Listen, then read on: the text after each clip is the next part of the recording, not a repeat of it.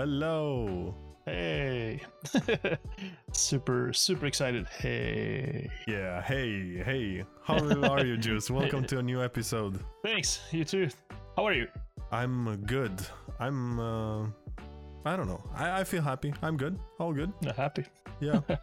How are you? Love it. Well, you're happy. I am happy. When you hear me doing this, chop, I am not happy. This is an inside joke, guys. Sorry. It was a commercial way back in the day. Yeah. From the Swedish Defense Department. Yep, exactly. Trying to recruit people to the defenses. Yep. To the front line. To the frontier of being a military soldier.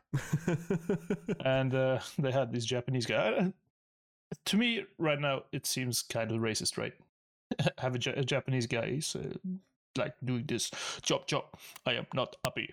Yeah, it does actually. Yeah, it really does. It's so funny now how they made I mean kind of fun of different cultures taking over our country. So you should enroll in the army or something. It's crazy. Yeah, it was something about that. Yeah, that was kind of fun.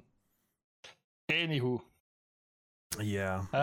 So Maxi boy, what do you want to talk about today? Well, you wanted to talk about something which was very interesting. Yeah, that was a rhetorical question. I gotcha. Hey, today I want to talk about feedback. Hey. Yeah. And feedback in all kinds of shapes and forms. And as such, I want to dedicate this episode to one of our listeners. There's a guy called Salim Okanovic, who's a friend of my brother's. And he is a, construction engineer? Yeah, that would be accurate. Yeah. Yeah, and he does basically a lot of building, designing, and those kinds of stuff, not related at all to gaming. However, he is one of our listeners, and he gave my brother some feedback and said, "Hey, you got to tell your brother this. I love it." And I was super psyched to hear about it. Yeah, and therefore... therefore I want to dedicate it to it. Yeah. To that kind of a comment. Like, thank you for your feedback, Salim. Thanks, buddy. Yeah, keep them coming. It's appreciated. And our podcast, I mean, while it's focused on, of course, game design and technology in general, I mean, it's for everybody to listen to. It's nothing that is exclusive for, indie game developers. Gaming has become such a big part of our lives, and also game development and technology has become so accessible these days. So people are getting interested. We get cloud gaming, and people are getting more and more interested in game design. You have all the game engines out there and all the technology. So I mean, everybody can be interested. So everybody's welcome to listen. If they find it interesting, they might learn something in the process and increase their knowledge. So I mean, everybody's welcome. So yeah, then we'll dedicate the episode to him. And thank you for the feedback. Yeah. So today's episode about feedback. You can talk about this topic in a bunch of different ways, and there are a couple of different things that I thought of when I thought of this topic. First off, should you as a developer always have to listen to player feedback? Is the player always right? Is it something that we strive to do, to always listen to the player? Do developers always do it, or do they just crap on every kind of feedback that they get? There's been this notion of these AAA studios not listening to game developers. To gamers anyway. So yeah. Why would you even want to go and flame them or go onto Reddit and express your feelings, so to speak? Yeah.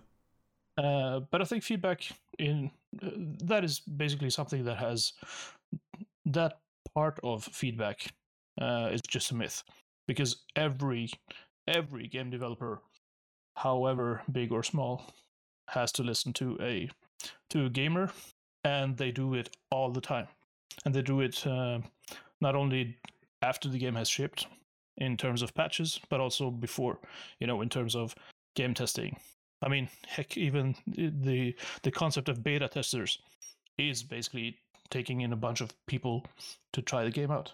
Yeah, I know bugs that. I and get the mean, feedback. the triple A studios are taking in streamers and such, and giving them access to early versions of the game, and they listen to feedback from known, you know, big streamers that do play a lot of games and make a lot of content. I know that.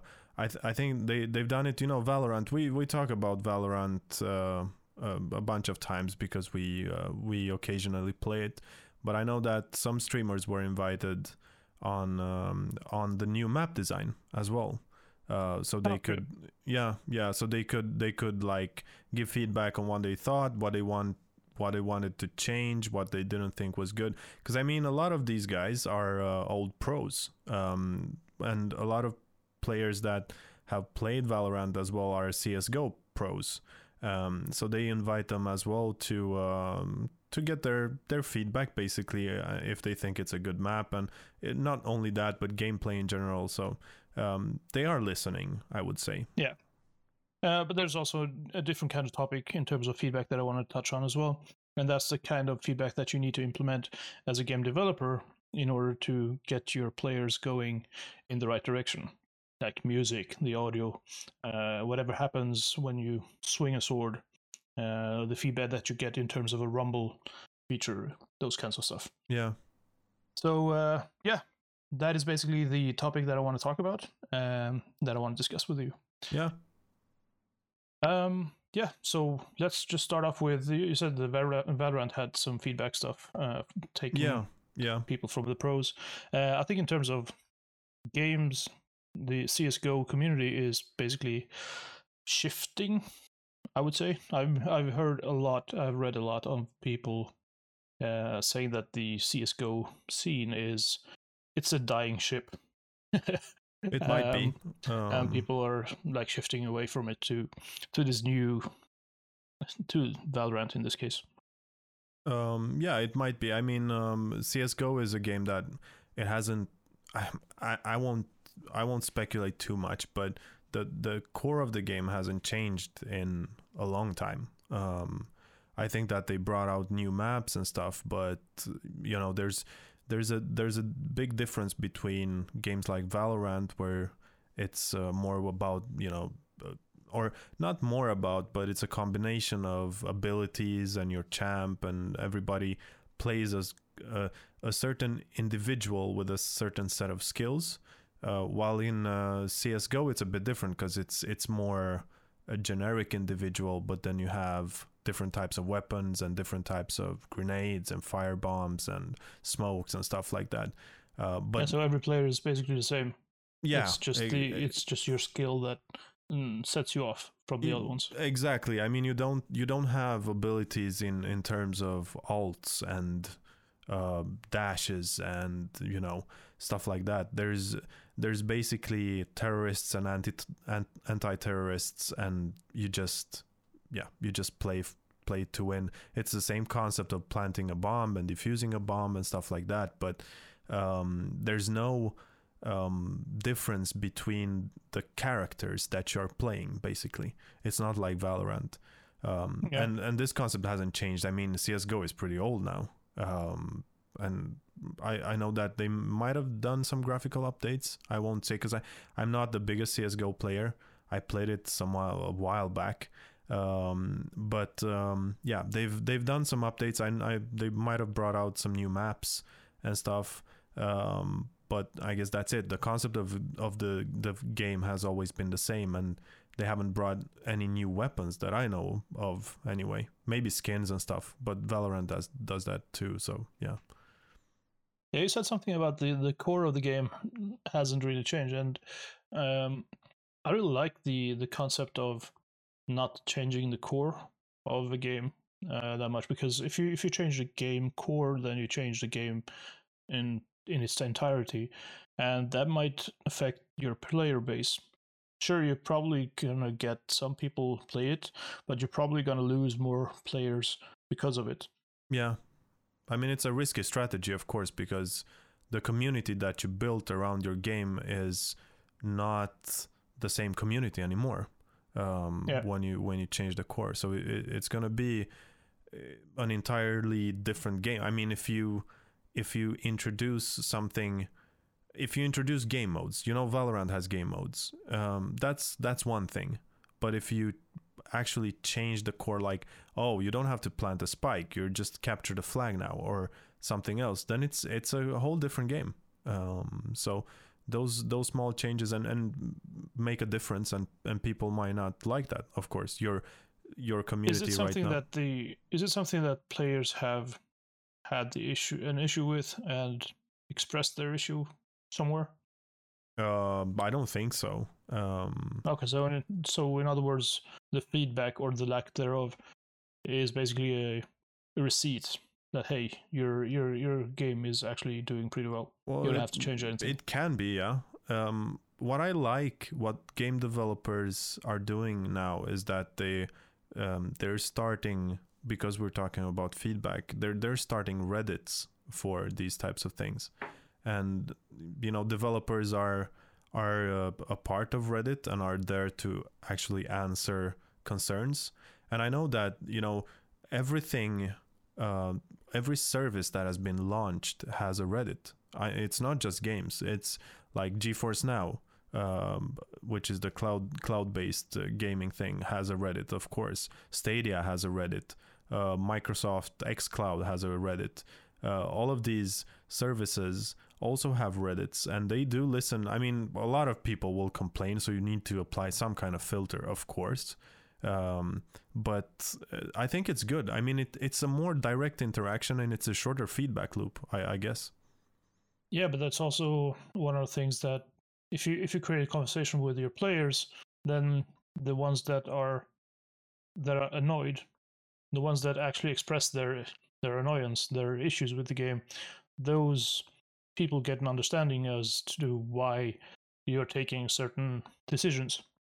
And that is really important, because if you could just convert some of that negativity into an understanding, then those people that are expressing their negative feelings are actually becoming your best tools to suppress other negativities. There are a couple of different kinds of players that we touched on previously. There are these socializers, those who actually want to just play a game just because they want to socialize with people. There are those who want to express their super strength and kill people, basically, and show off all of their skills and etc. The explorers and those who just want to explore the world. I'm one of those guys who just walks up to a wall and just looks at it and sees, hey, okay, there's a poster here. What does this poster signify? What is the meaning of actually having a poster here? And there's also a fourth one, which I just don't recall right now. But my point is, the ones that show off their skills, the ones that are called killers in one certain model of characterizing the player types, those killers are the ones that are trolling on these forums. Yeah. But if you could just flip it on its head, you'll see that those people are just highly motivated by the game. They really love the game that much to be able to express their negativity in such a way. They actually need to go sit in front of a computer and log into Reddit and type all these 3 A4s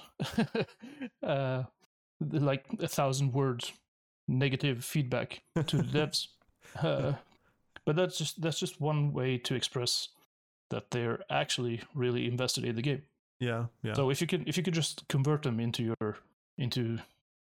some of your, what is it called, ambassadors, they're gonna be like the best ones out there for you, because they will stand up for you as a developer and say that, hey, they point to a blog post, for instance, and they're gonna say, hey, just look at this, read this. This is the reason. This is the reasoning behind changing the ending of Mass Effect 3, for instance. That was one of the things that the developers had to go back to, because, well, the feedback they got was it sucked. basically.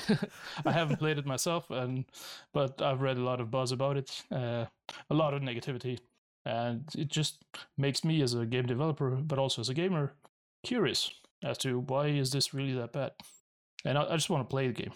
Yeah, yeah. No, it's understandable. I think that, you know, Reddit also gives you the possibility to kind of air out your opinions, right?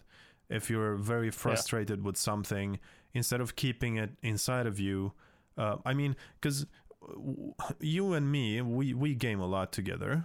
And of course, if there is frustration with a certain aspect of a certain game where we think that, you know, game design wise or logic wise or something else, this sucks, we can always talk to each other, so we can air out our opinions to each other. But not everybody has that, you know, that opportunity to kind of have this person that understands what you mean and shares your opinion, so you can kind of complain about stuff. But Reddit helps them with that. If you don't have the opportunity to do that to other people, maybe you have friends that are not that interested in gaming, or, you know, something, or are not interested in that specific game. Because I mean, while we play a lot of games together, we do play different games, like Destiny 2. I played a lot of Destiny 2, and there are some annoyances there that, you know, since you haven't played that game, I can't really tell you. It's like, Juice, oh, they did this and they did that, and you're gonna be like, what? I don't even know what that means, because you're not into the game in the same way. So Reddit actually gives you some airing out space, I guess. And it's good, you know. I like that. Yeah, all right. I don't know if I like that, but I guess that you can have like separate Reddits or subreddits for those kinds of frustrations. Yeah. There's one thing, one general consensus, or actually just a note from a game developer's standpoint, is that all the negative feedback that you get is basically coming from a minority. The negative feedback, the things that people complain about in your game, those people are basically just, I don't know, maybe 5%, maybe 2%, maybe 10% of your actual player base. That does not mean that your game sucks. It's just that the ones that express their feelings are the ones that are vocal. The ones exactly. that really like the game, they just say, hey, it's a good one. But that's about it. They don't go into like Reddits and whatnot and write negative reviews and stuff. Yeah. So yeah, just make sure that the feedback that you get from the people is actually also taken into context of this is actually just a few people that are having an issue with the game. Yeah, and also, I mean, it's we talked a bit about feedback. I think we might have talked when we had our guest last time a little bit about that. But it's also, I mean, some people would just say, "Oh, this game sucks." It's like, that's I wouldn't even call that feedback. You know, that's nothing. That's just one person expressing an opinion. To actually have feedback, I mean, it's okay to criticize a game. That's very good. But you need to say why it sucks. Just saying a game sucks, that's nothing that you need to be concerned about. At least I don't think so. Because that's but the problem is people generally don't know what the problem is, why it really sucks. There's something there that nags them, but they really don't know what it is. For instance, I know that the ones who did the Witcher 3 game, I can't remember which studio it is. Yeah, they went back and redid the whole character control thing, because that was the problem with why it felt stiff, why the character really didn't feel alive as the rest of the game. Okay. But that wasn't feedback that they really got. It was just something people just said, there is something wrong with this game. I can't really put the words in, but it's definitely something there. And the ones what were they called? Project Red. Yeah, CD Projekt Red. Yeah, exactly. They actually identified the problem, and yeah, the result was they went in and fixed the player control. No, that's so that's kind of interesting. Yeah, that's very interesting. I mean, it's very very hard to correct something when not even the user or the gamer knows what it is. He or she just knows that, well, like you said, it's something there, but I can't really define it. I can't put my finger on it. It's very and that's very hard. I mean, that's extremely hard, because if you have a gamer with very concrete opinions, where when they say, well, I don't like the gaming system here, I don't like the logic here, that's kind of easy to check and see or respond to and say, well, it's intended that way because of these reasons, or, oh yeah, you're right, this is actually not that good, we're gonna take a look at it. That's the easy kind of feedback, of course. But yeah, if enough people say, oh, this is bad for some reason, then yeah, that's reason for concern, and then you might need to kind of investigate even further into why are they saying this. But that's very hard, because it's if it's something undefined, it takes more resources and more time to actually pin down. Yeah, because I guess I mean, what's the process there? I don't know how they did it, but I guess in terms of player control, I don't really know. In the case of Witcher 3, I can't remember, but I know that they went back and they changed the player controller. Yeah, because I wonder how they came to that conclusion then. If they had testers in their labs, their offices, and they were asked to take a look at the game again or something. I don't know what the process might be there. How to just, go. On top of my head, I don't really know exactly what they did, but I would say that they would put in new players that haven't really played the game at all, and they would also add a couple of core gamers, and also some really professional players, and just make sure that everyone has the right setting, the exact same setting from the beginning, and they play through, I don't know, maybe half an hour or something. And there's this thing, there are a couple of different things you can do as a tester. For instance, you can have biometrics and stuff to test out. But in this case, I guess that they didn't really think in terms of biometrics, because in the end, the player control, or maybe not, maybe biometrics were a really cool thing to make use of. I'm thinking of where did the heart rate start to get intense? Yeah. Where do you as a player look? Which buttons do you press at the same time? All those things are really interesting to see in a combination. Yeah. Not as separate things, but in combination. As when you say that you're playing Super Mario and you get to a wall, which buttons do you press? Where do you look? Do you get frustrated and start button mashing? All those things are really interesting in terms of data collection. And using that data, you can then make an informed decision, I guess, in terms of Witcher 3 remake, so to speak, the controller.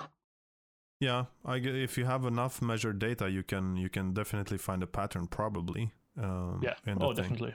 Yeah. Definitely. And every game out there nowadays, especially online games, they collect so much data from you, and they really do use that data to tweak the games. Yeah. League of Legends, for instance, or any MOBA game, they use all kinds of data in terms of which players go against which, what is the skill level, what characters are playing against each other, are there any items that go together with this character that are basically not really the same as previously. is this an outlier or is this starting to become a pattern? All those things play into the meta of a game. Yeah, and that's very interesting. I was wondering actually. So, what do we think? How much of the negative feedback should you care about? Should you care about everything? No, definitely not everything. Because people, what they express as a negative feedback is often just a symptom of something that is more underlying, something that is more closer to the core of the game. Yeah. I know that there was one thing I think it was Resident Evil 3, and then they made a Resident Evil 3 remake. I think for the Switch maybe, or maybe the PlayStation 4. I can't remember. Yeah, there's it could be PlayStation 4 or PlayStation 3. I can't remember. I know that they went through all their Resident Evil games and made remakes for them. Yeah. Basically. And there's this character, I can't remember what his name is, Mr. X or something. And he's really annoying in the first game. He just pops up, follows you around, and it's basically really annoying. Hard to get. I think it was an enemy. I can't remember. I haven't played it, so. Yeah. And people were really annoyed by that character. So what Capcom did was they toned down the amount of times that the character was popping up in the game, and the players really hated it for some reason. I mean, there were so many negative feedbacks, comments on that specific character that they went ahead and said, okay, let's fix it. And they fixed it, and it was worse than not having it around. So, no, you should definitely not take in everything into consideration. Yeah, I mean that's a funny one actually. Because it's like it's so clear feedback, but still it isn't. It's like, oh. Why did you? It's like Jar Jar Binks in the Star Wars, right? Exactly. Like, what just happened? Yeah. And, there's also another type of aspect of feedback in that people take in. I mean, the game developers. There are a lot of games out there that they're made to be hard. They're hard to be played. I mean, they're supposed to be hard. And the problem with those kinds of games is that they exclude a bit of your player base. Yeah. So a lot of the developers have these difficulty levels put in to the game for you to explore in order to like add more players to the player base. Yeah. Yeah. But there's also a tweak to that, and one of the things that I really like with Soma, it's basically a horror game-ish in a sci-fi-ish setting, is that they added this thing called safe mode, which is basically removing all the fear elements ish from the game, so that you as a gamer could just play through the game, through the story, get to know the game. Yeah, that's really cool. Yeah, that was very interesting actually, because you might like the game, but you don't like horror games, and then because I guess Soma is a horror game, right? Yeah, it is a sci-fi horror. Yeah. But then again, if you remove the horror aspect of it, is it the same game? Probably not, I guess. Because you're removing the horror. Yeah, exactly. I mean, say that you go to a publisher and say that, hey, I have this super awesome horror game, but hey, also in order to make people want to play this game, we remove all the horror. Is this really a horror game then? Yeah, it's kind of like because horror games, I mean, a part of the core element of the game is the horror, right? I mean, a lot of the game, what you do in the game, your setting, your music, how you design stuff is built to bring in that element of fear.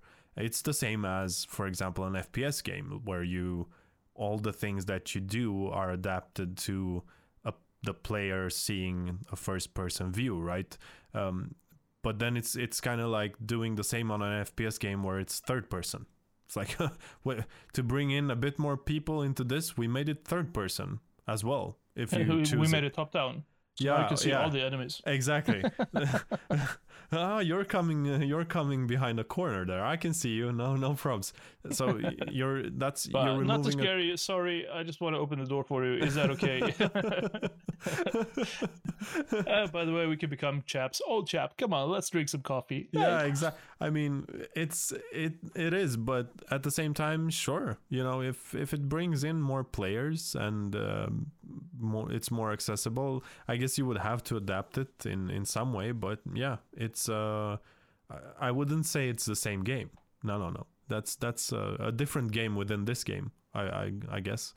Yeah, but also if you think in terms of a gamer, the one that is about to buy the game from you, would you as a gamer pay, I don't know what that game cost, say $20? Would you pay $20 just to play a safe mode of a game that is actually a horror game? Yeah, that's a good point. I don't know. Maybe it depends. I would watch a YouTube video on it to see how it looks like and then decide, I guess. Yeah. I mean, I would definitely not pay for a game that is supposed to be something but then turns out to be something else just because of the storyline. That I could just watch on YouTube or whatever. There are players playing that game outside of the game itself. So that's just me. But also, of course, if you want to support the game developers, please do. You could just buy the game and not play the game and watch it on YouTube anyway. Yeah, but I mean, in all honesty, I guess, yeah, support and buy your games, of course, but don't buy them if you're never gonna play them. Then you can just support a developer whose games you actually play, I guess. But yeah, if you have millions and millions of dollars, then of course. Send it to me. Yeah, exactly. Even a better point.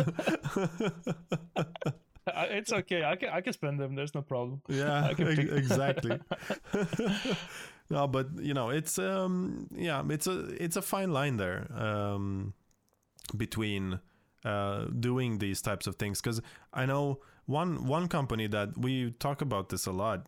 I don't know why, but it just comes up. But because you were talking about games that exclude a lot of players, and I know for example, the Dark Souls games do exclude a bunch of players just because they're so hard.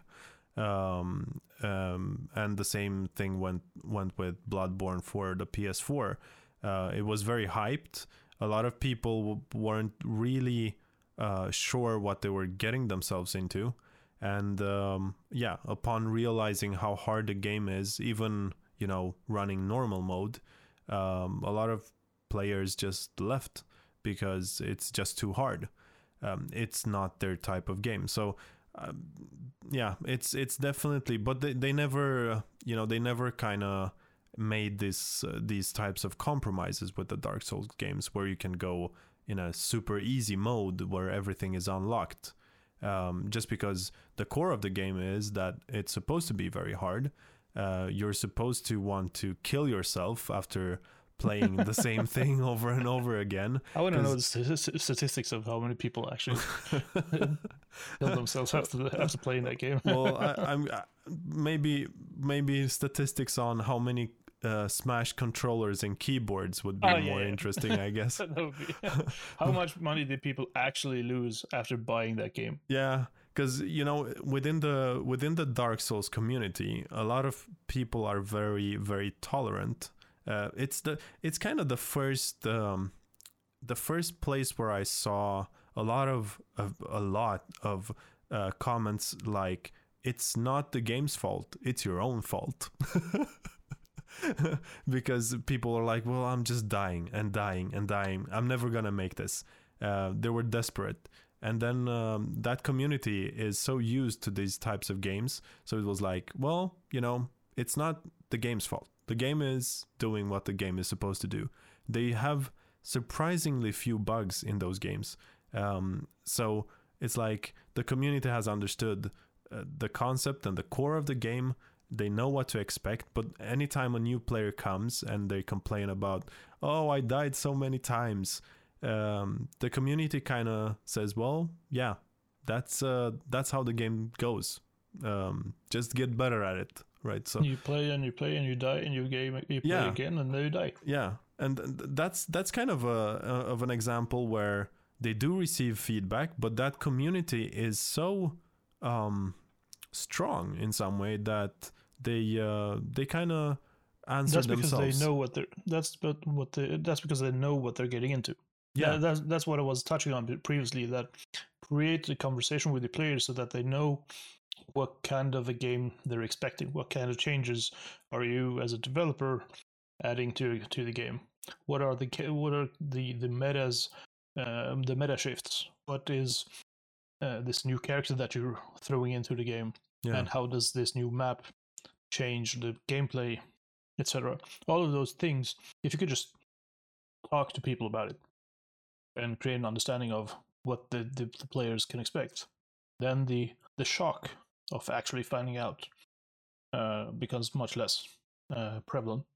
And that's what I think the community of the what was it called, the Bloodborne, the Souls games, why they are so strong together, because they know what they expect. Whenever they buy a new Souls game, they know it's going to be hard. They know they're gonna need a lot of alcohol, a lot of painkillers, a lot of I don't know. Yeah, it's gonna be a lot of tears. They know exactly what to expect. Yeah. But to be honest, I mean, it's a much smaller community, I would imagine. I don't know how big of a community it is. I know that the games are immensely popular anyway, because they're just gorgeously made. There's a lot of thought put into them, a lot of story and all that. So, and I know I played all those games. I even played Bloodborne, and it was a beautiful game, very well engineered, well designed, well thought out with regards to both the level design. If you haven't heard of about our level design, we have an episode, so you guys can listen to that. But they just put a lot of thought and a lot of energy and care into their games, and it's noticeable. So I know that they're popular, but I doubt that the community is huge. It's not like the Fortnite community. Well, I think nothing is like true. Or the League of Legends community, or these types of games. They have much bigger. That's why it's so important for you as a developer to know your audience, because you need to before you actually create the game, you need to make sure that you know who your audience is, who you're trying to cater to. Yeah. And having this niche audience is something that's really good for you as a developer.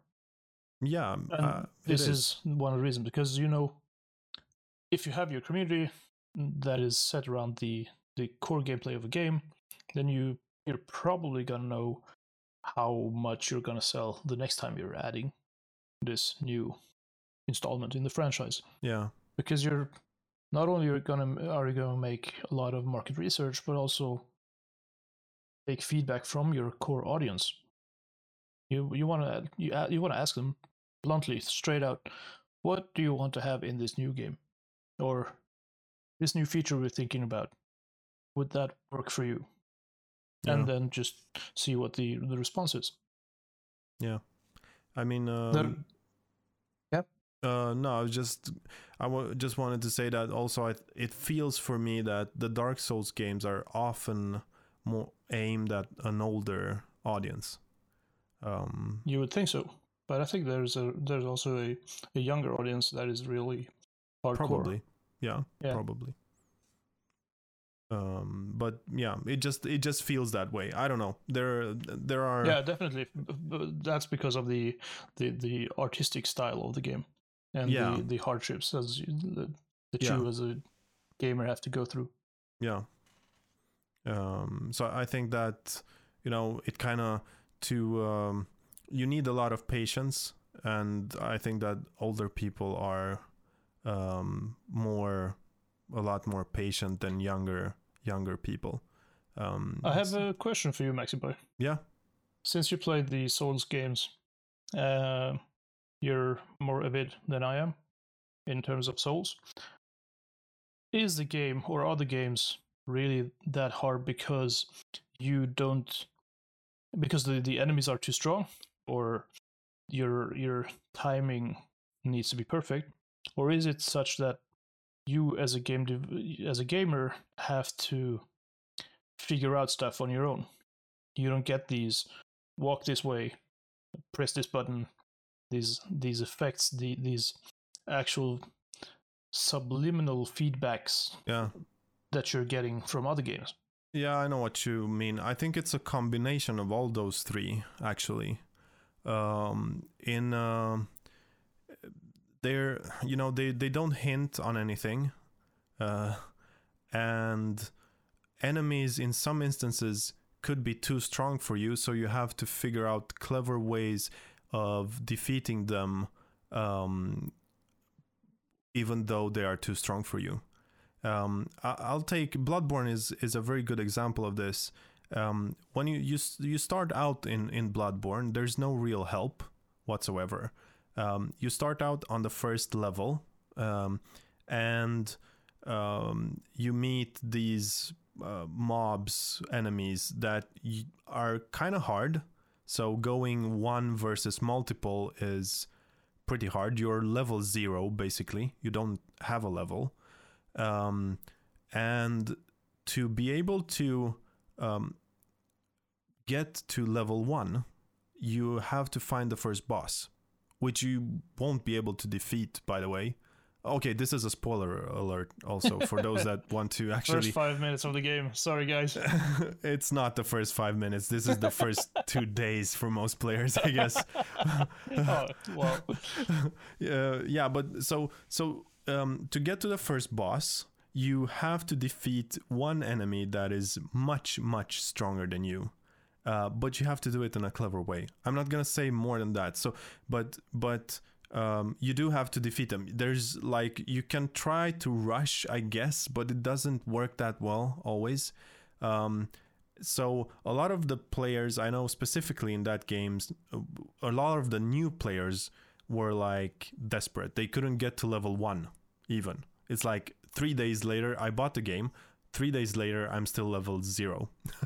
and it was well, okay, how do I get to level 1? I'm missing something here, right? So the game is not giving you any types of hints whatsoever. You have to figure out enemy mechanics to make it, because generally speaking, you are weaker than the enemies. And also, if the enemies are many, you won't stand a chance.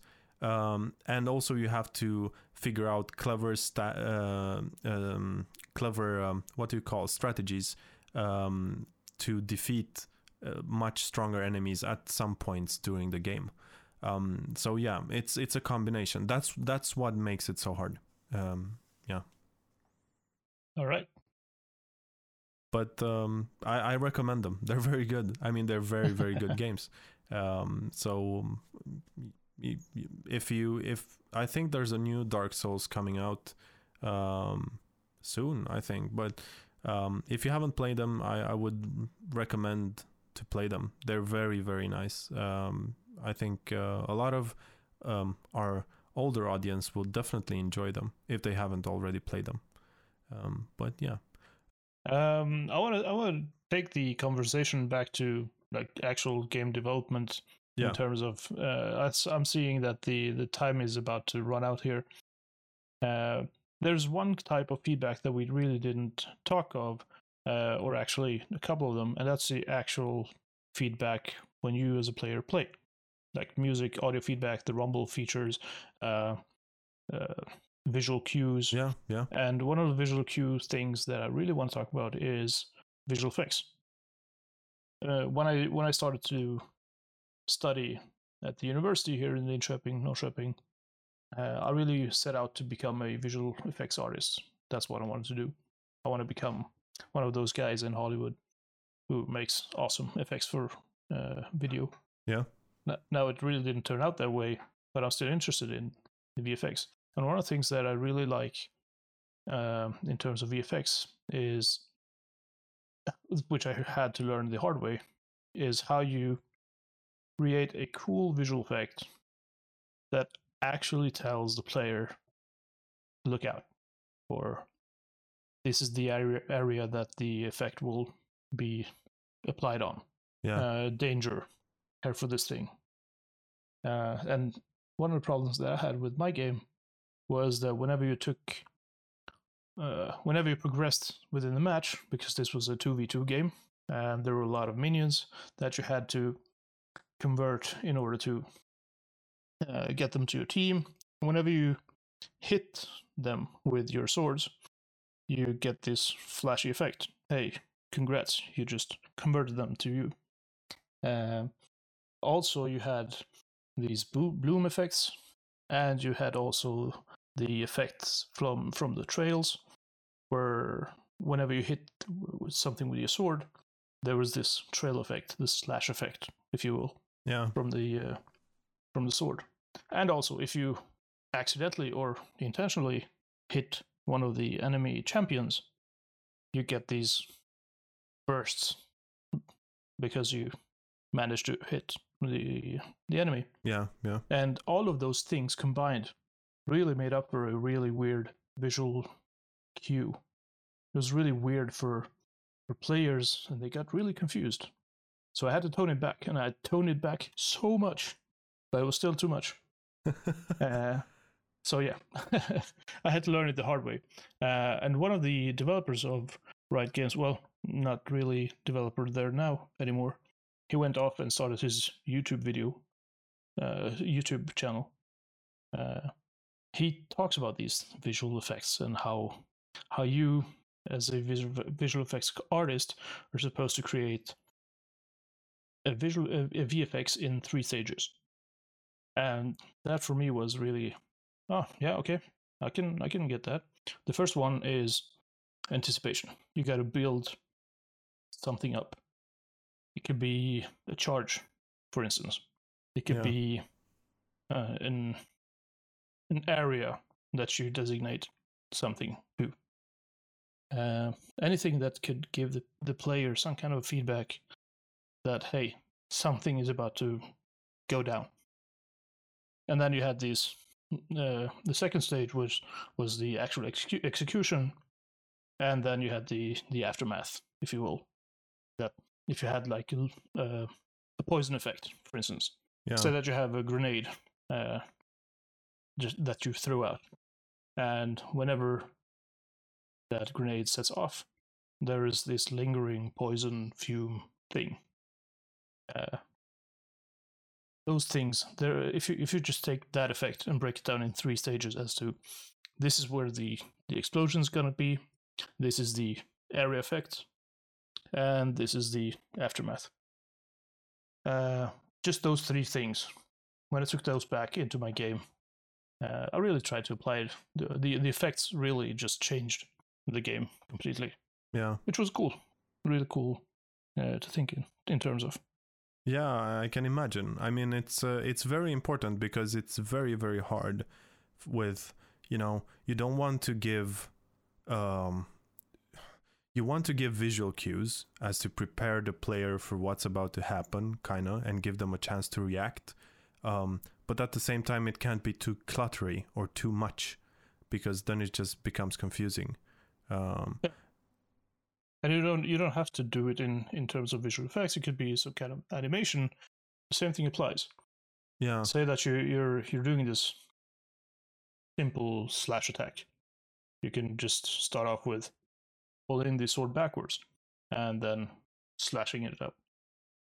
But there's also this notion that you have to give the player the pleasure of instant action.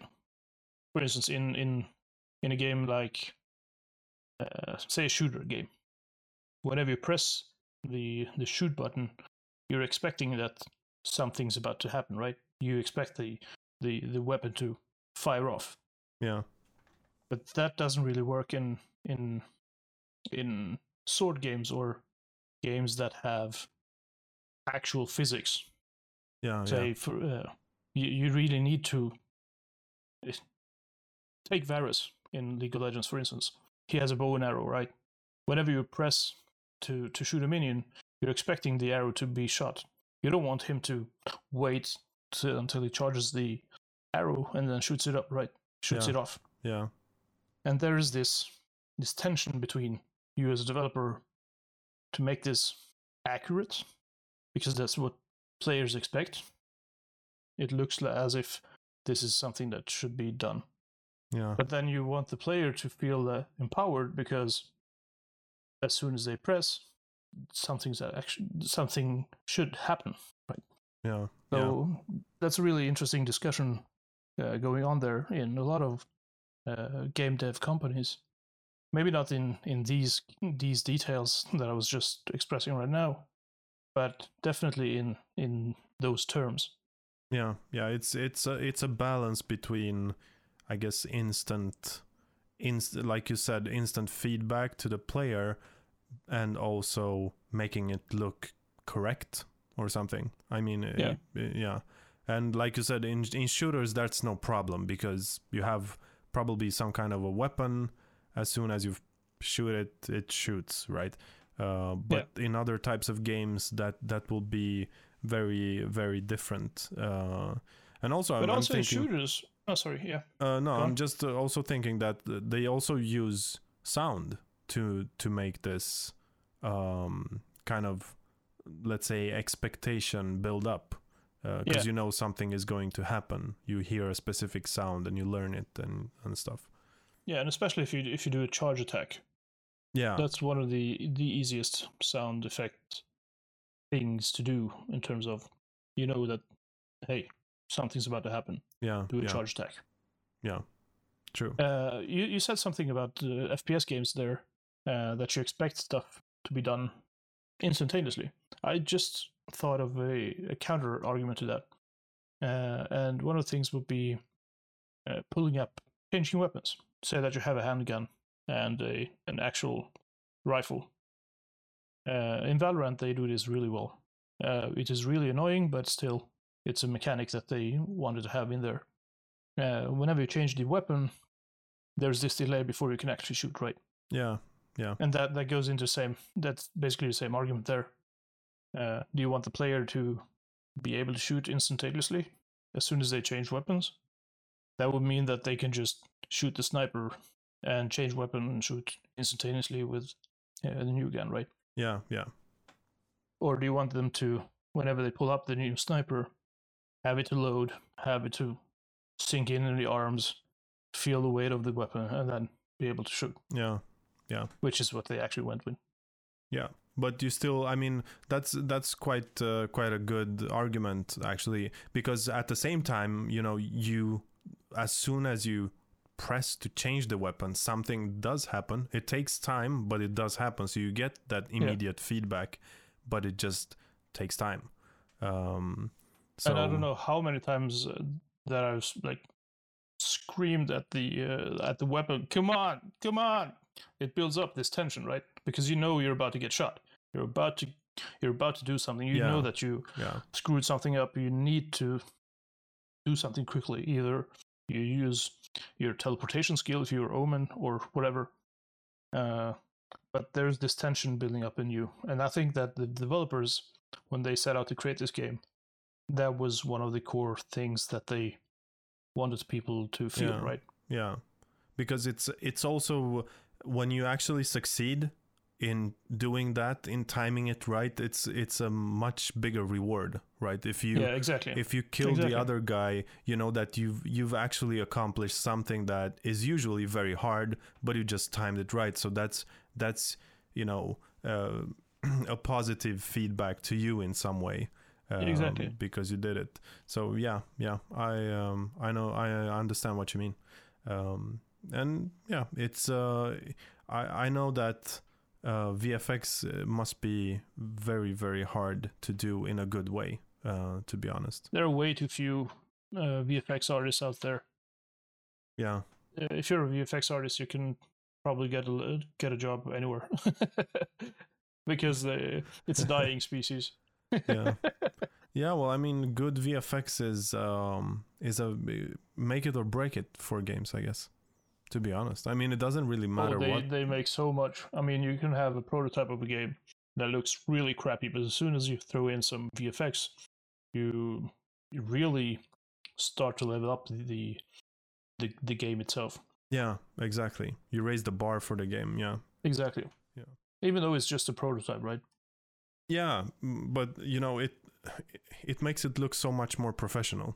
With good visual effects will definitely make a game pop, right? That's the point of it as well, and to be functional.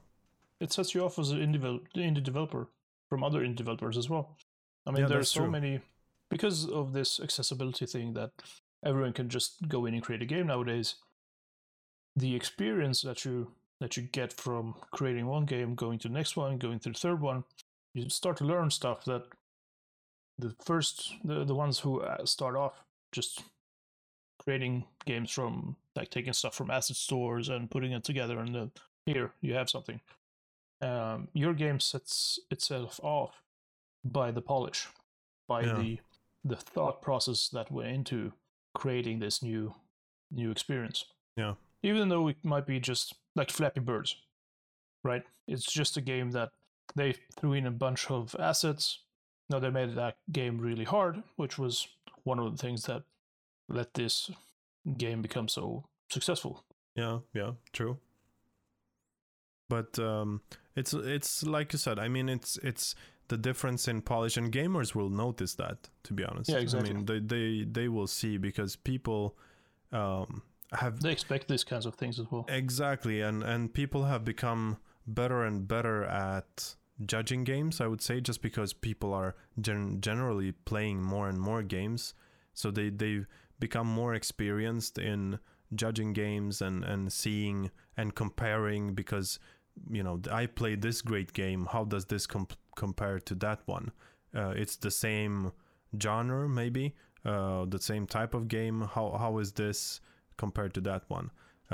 So yeah, people are becoming more and more educated in game judgment, or what do you say, evaluation, maybe. Evaluation, yeah.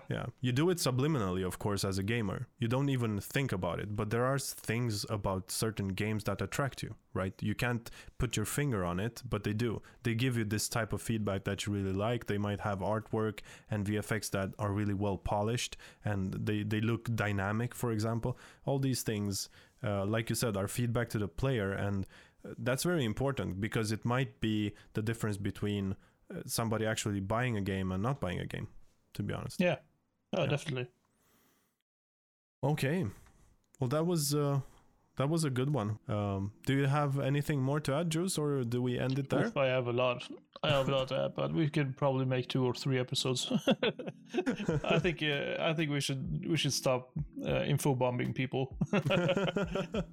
Well, yeah, it was a good one. It was a nice episode. I really love talking about feedback. And if you have feedback for us, you can send us a mail at puzzling.passion@gmail.com, or you can write on our Instagram.